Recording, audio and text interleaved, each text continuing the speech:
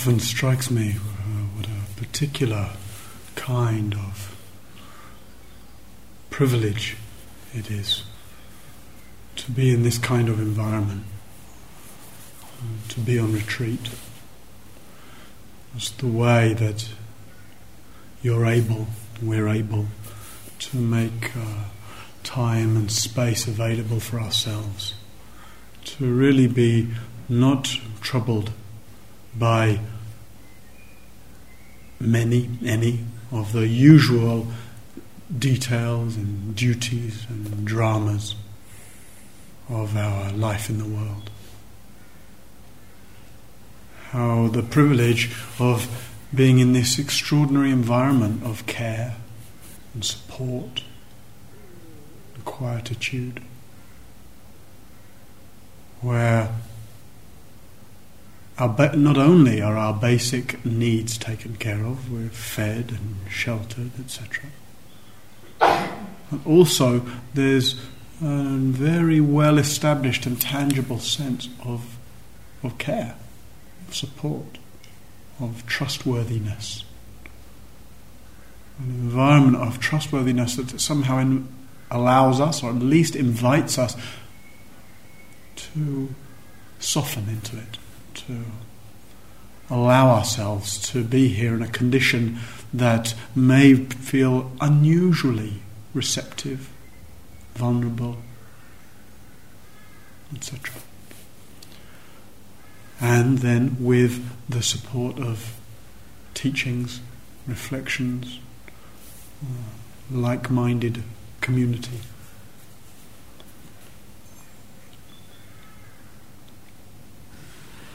It's a situation where we're able, at least all the outer circumstances are set up in such a way, even if inner life isn't always so cooperative, that everything's set up to allow us really just to have all our attention here. And as we've been emphasizing through the days, here doesn't have an edge to it. And it may be that our attention's pulled to what's happening around us, or it might be that it's pulled to what we think is happening around us. Maybe the attention's pulled to what's happening within us. It may be that attention is pulled to places that seem to be other than here, memories and images of other places, other moments, other scenarios. And yet because of the environment, because of the encouragement, because of our practice, because of support of teachings, we have maybe a more potentized opportunity than normal to recognize that all of this that happens here in awareness, here within consciousness. So much so that it's impossible, as we were exploring at the beginning of the week and has been standing out rather beautifully and clearly to some of you, it's impossible to have an experience that isn't here, that doesn't arise here. There's only here. We can't be anywhere other than here. We've never been anywhere other than here. And wherever we ever go, exactly. But, like we were saying yesterday, the habit of duality is very strong. So however much we explore the here-ness of things, probably the thought has arisen within the here-ness of here at Gaia House, probably the thought has arisen about the there-ness of somewhere else, called home or work or just I don't know what. And as we come towards the end of the retreat, the sense, even though our whole training and practice is about here-ness, so we can find ourselves reinforcing a kind of dichotomy between here on retreat, here this support, here this environment, here this rhythm of practice, etc., and there. And you might just see for a moment right now if what your sense of there is. Maybe you don't have one. Maybe it's very clear that there's no such thing as there. Maybe there is something you just can't wait for.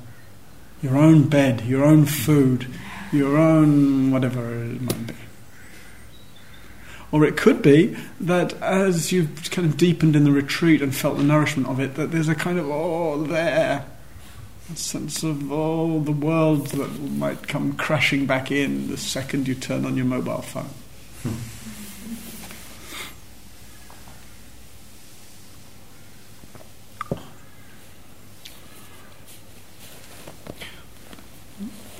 So we might just explore a little bit. What if we look at the inside of what it means to bring our practice into the world?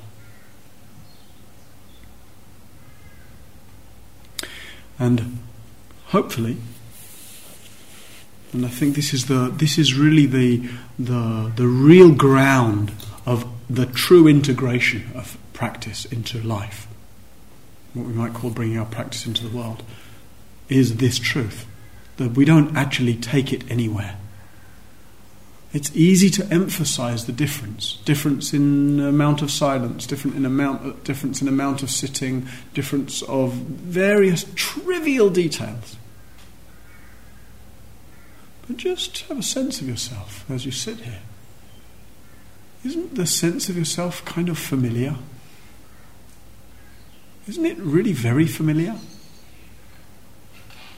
State may change. State may be different now than it was 5 or 6 days ago, but there's nothing unusual about that. Your mind state now is probably also different than it was just half an hour ago. So mind state changes, and environment changes, but the basic here-ness, for want of a better word, the basic sense of this mysterious, inconceivable, ungraspable, ununderstandable even field of knowing where it all happens, that's always with us. It really doesn't matter whether we're sitting here or walking there or running somewhere else or making breakfast while answering the phone and doing whatever else you might do. So that's the ground of integration, the recognition that there is actually a much greater non-difference between what we call here and there than the difference we make up. And therefore it's important to just look at the way we make up, fabricate the sense of difference.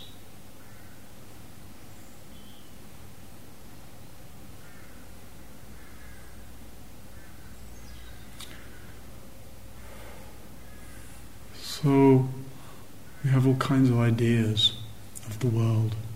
And again, you might just stop and notice for a minute what that evokes for you. The world. Or your world. Your life.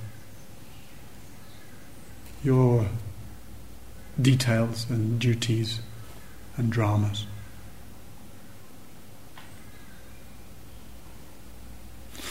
How much as you just consider the sense of your life.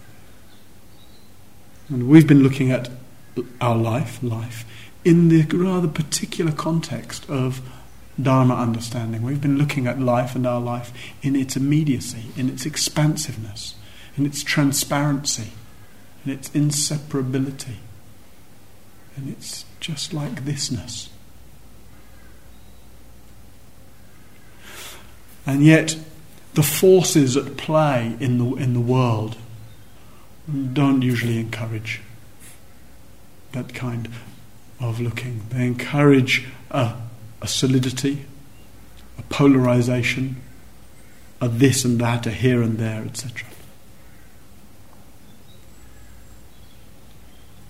And it may be we're interested in the affairs of the world. We can't help but be implicated in the affairs of the world. And we look at the world, and that might be our own personal, like I say, details and dramas. My life, my relationships, my work, my financial situation, my struggles, my problems, my confusions, my history. And it might be the larger details and dramas of the world. Politics, culture, wealth, inequality, social justice, climate, ecology, economy, etc. And we may have a variety of views about those things.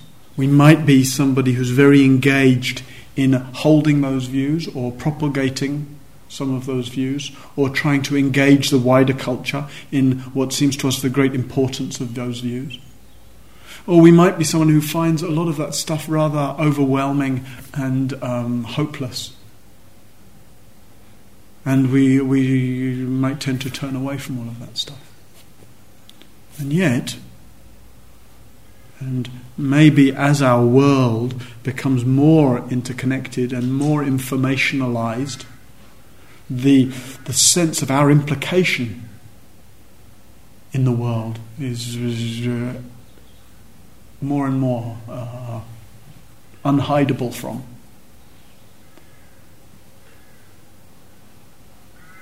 We're affected by economy, ecology, climate, social justice,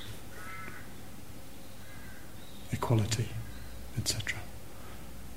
Because we don't live in a vacuum, and we don't practice in a vacuum.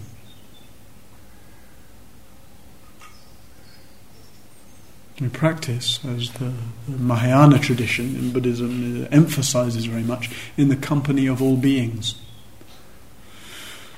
And that doesn't require really any kind of Buddhist belief, just in the sensitivity that we've been cultivating to non-separateness. The way we're impacted by what we call the world. We see something we like, the heart delights. We see something we don't like, we feel the pain of it. We're impacted by the world, we're impacted by others, we're impacted by the details, whether they're personal details or societal details or global details.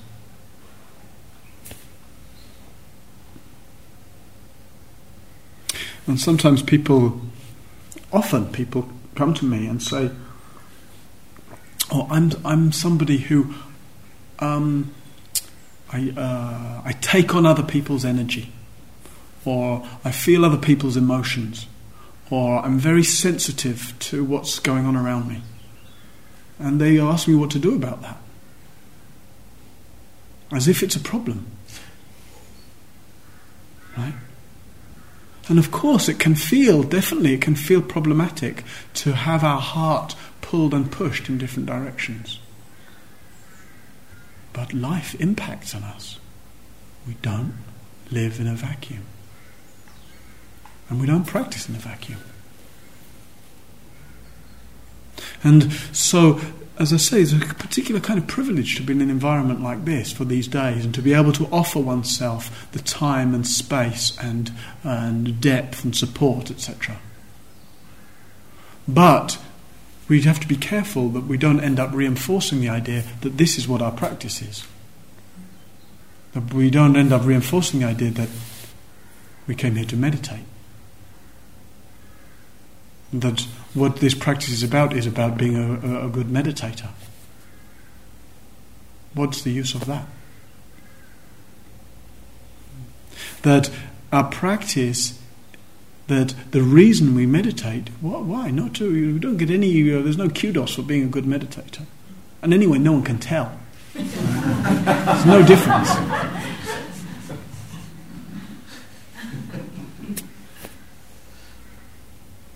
But in practice, to cultivate, like we were saying this morning, contactfulness, curiosity, care. We practice another way, in other words, in order to respond to the world. to respond to life. Awakening or freedom isn't defined by the kinds of experiences we have.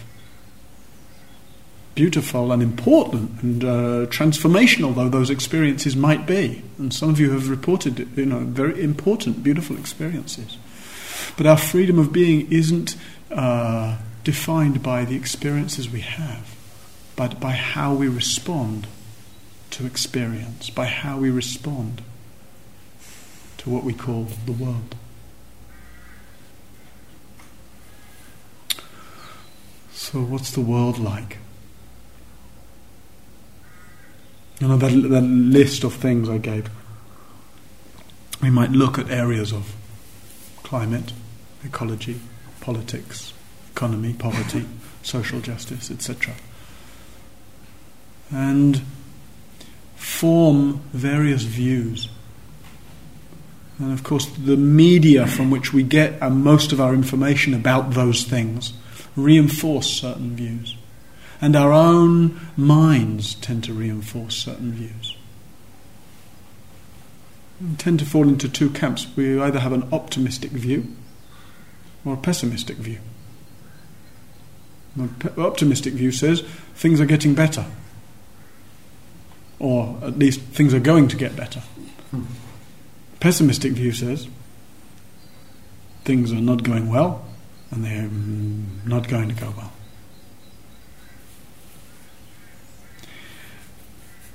And I wonder, just to see for yourself, when you hear me talk about some of the stuff of the world, where do you find yourself?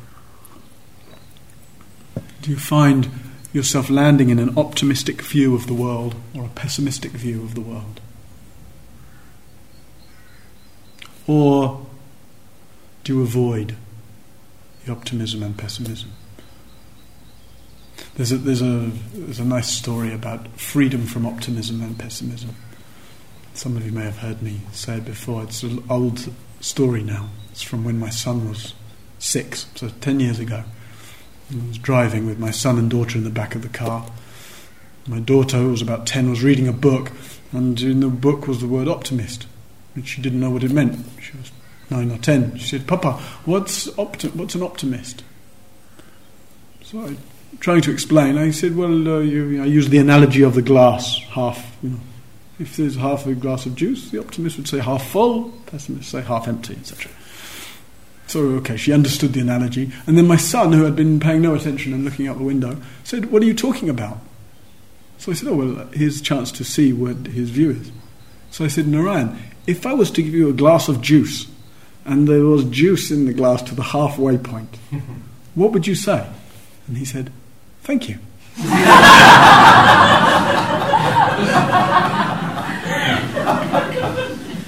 And I said, "Oh."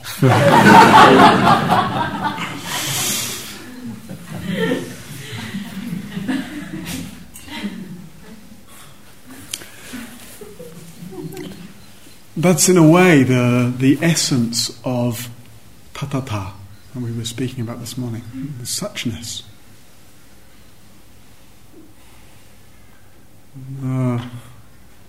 The lovely phrase that the Buddha used: not one, not the other, not both, not neither. Is the world getting better or is the world getting worse? Not one, not the other, not both, not neither. The world is like this. Like this. But we tend to have a selective attention. So of course we could point to some things where we could say, well, better. If we look at infant mortality rates, if we look at care for children's rights, we can see improvement over time. We look at general health care, look at dentistry, for example. When you go to India and you see people getting their teeth pulled still on the street with pliers, you think, at least in the world we live in, things are getting better. And then we can look at the climate and the ecological situation, and we can look at the way things are getting worse. And we tend to be influenced in one way or the other. things are getting worse. Oh. And it tends to be that when we're young, I would say, you may disagree, but it tends to be, when we're young, we tend more towards optimism, and as we get older, we tend more towards pessimism. The older we get, tends to be, the stronger the view that things are getting worse.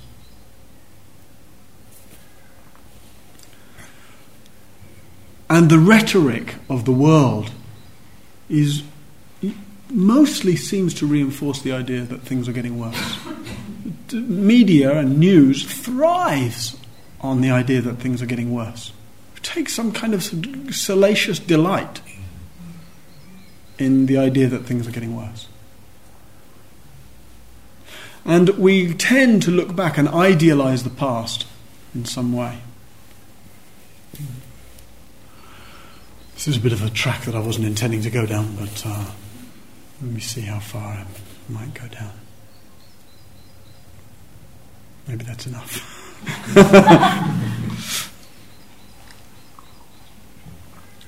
Maybe it's enough to point to the fact that we tend to look at the world within that kind of binary, good or bad, right or wrong, the views that fit for me, the views that don't fit for me. And that along with whatever our views of the world is, a strong part of our views of the world is the projection of our own sense of things. That's why I say we tend to be pessimistic as we get older, because actually things are getting worse. Right? I mean, here, aging, things are getting saggier and stiffer, and etc., etc. And they do as time goes by. It's very interesting that Lao Tzu, who was a contemporary of the Buddha in China, at the end of his life he wrote, "When I was young, things moved more slowly. People had time for each other. Now, the world moves so fast. Young people don't respect their elders anymore. And the world's going to pot, basically." I don't think that's a perfectly literal translation.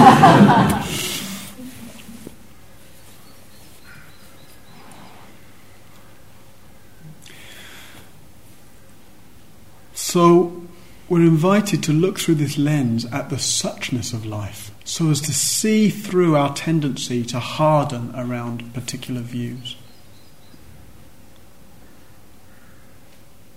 And yet, we have to engage. Our practice, as we were just saying, is to respond to life. And the response to life that we have is a response to a much more globalized life than used to be. It's interesting, 2,500 years ago, that the Buddha talks about the engines of the engines of destructiveness, if you like. What he called the three poisons of mind: greed, hatred, and delusion.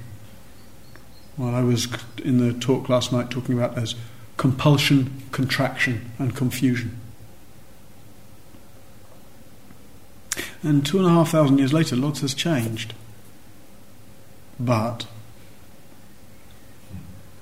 those three things, as the engines of destructiveness, don't seem to have changed very much. In fact, because the world has become much more globalized, institutionalized, so those forces have become globalized, institutionalized. The force of greed is rapacious. And of course, I don't need to tell you this. You read the newspapers and you know the statistics, and you look at the lack of social justice and the exclusion and the ecology, etc., etc. But called this practice going against the stream of greed, hatred, and delusion, and practice of responding to life. So we might well ask ourselves, as a koan, I'm not about to give any answer, a clear answer, right? But I think it's important that we ask ourselves, how do I respond to the world? How am I moved to respond to greed, hatred and delusion? Here, right? These compulsions, these contractions, these confusions that I experience here, but also here in this world. The rapacious greed of the corporatization of our life. The rapacious aggression of the militarization of our life. The rapacious, the wanton, crazed distracting of the world of entertainment. How do we feel moved to respond to the world? One thing that's happening a lot in response to the world is people are meditating quite a lot.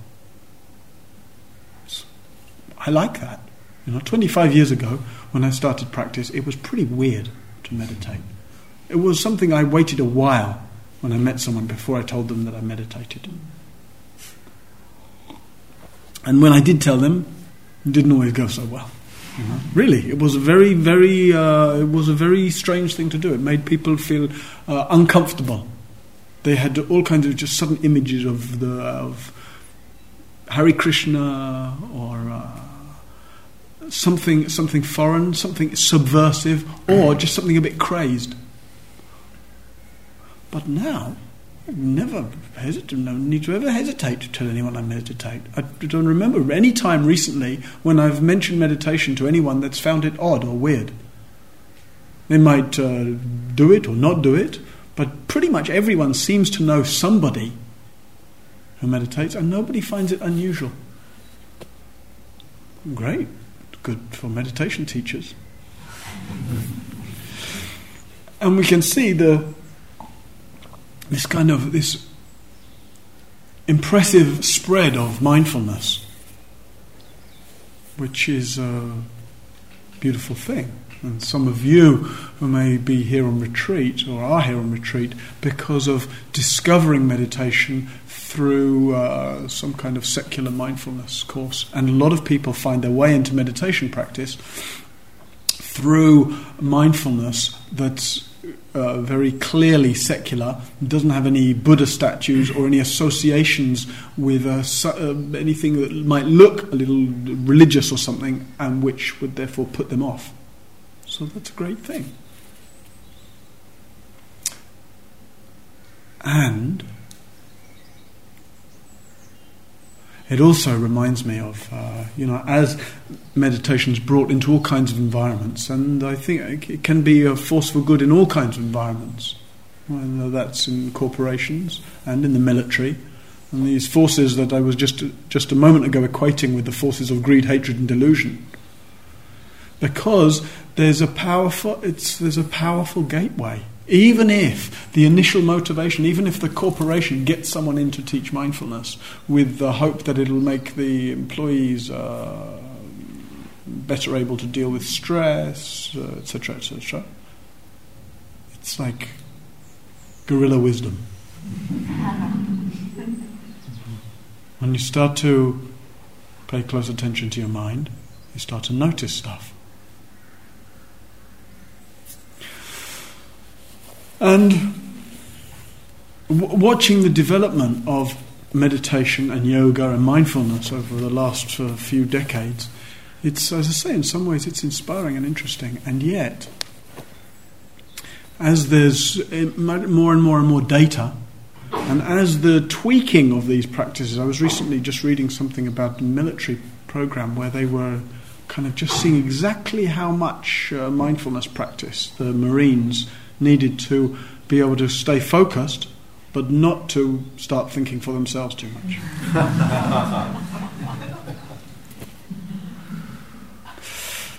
And of course, there's one part of the mindfulness practice is that there's a certain way. Just we notice the stress patterns in our body, and we're able to soften them. We're able to deal better with the stresses of our life. But if we're dealing better with the stresses of our life, that's a life driven along by greed, hatred and delusion, then we might want to ask some hard questions about that. It's that lovely line by Krishnamurti. He says, it's no sign of good health to be well adjusted to a profoundly sick society.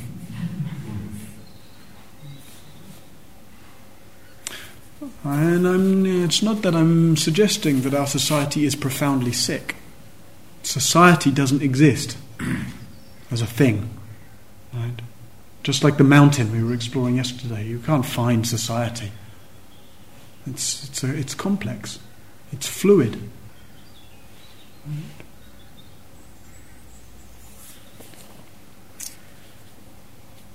We can point to this, or we can point to that element of it. What we call society is actually just this meeting of minds in the moment, this meeting of ideas in the moment. But we would want to ask ourselves, what am I supporting? These teachings traditionally have been offered in a context of serving something quite radical. Liberation, awakening, the evolution of consciousness. Going against the stream of greed, hatred and delusion.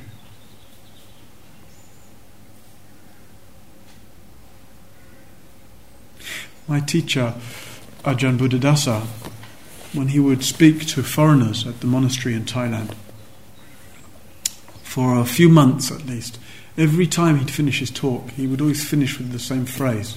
He'd say, so, even if you came here as a tourist, may you leave as a pilgrim. And it was very touching to me each time I would hear him say that. And he was quite radical in the way he taught. He didn't mind to shock people. In fact, I got the impression he quite liked shocking people.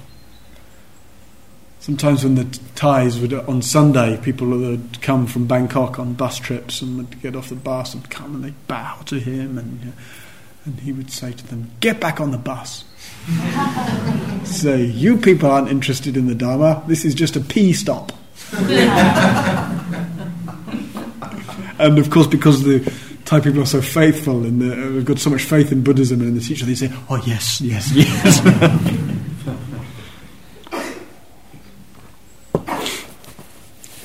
But that sense from Ajahn Buddha, he wanted people to wake up. Not to be comfortable. This practice isn't designed to make us comfortable. It's not designed to make us better adjusted, to manage the stresses of a world driven along by greed, hatred and delusion. Whether we're looking at the greed, hatred and delusion of the world or the compulsions, contractions, confusions that we find right here.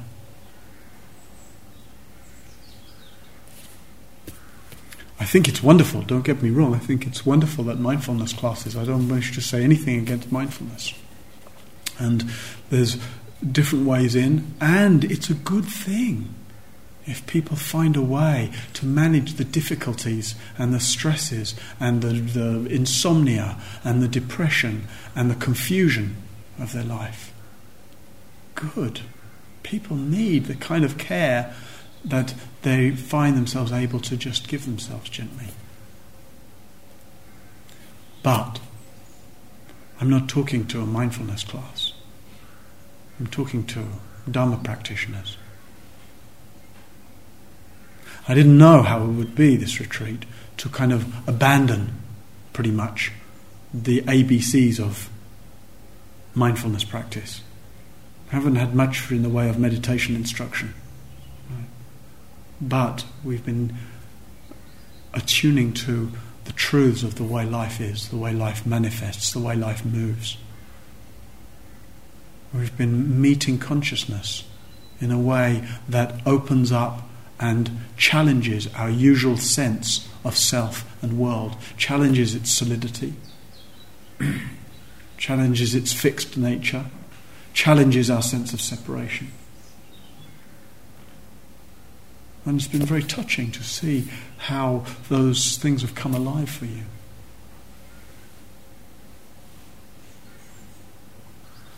So who am I to tell you not to be comfortable? But it's worth reflecting what seems really possible to you in this practice.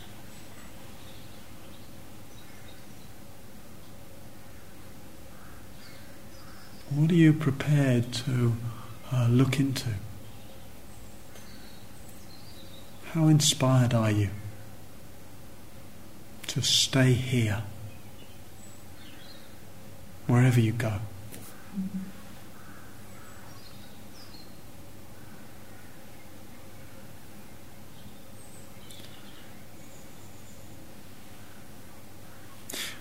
I'm just thinking now of that line by Jesus where he says, "Seek ye first the kingdom of heaven, and all things shall be added unto you."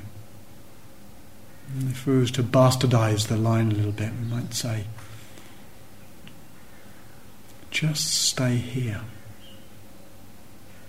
and let all things arise and move from here.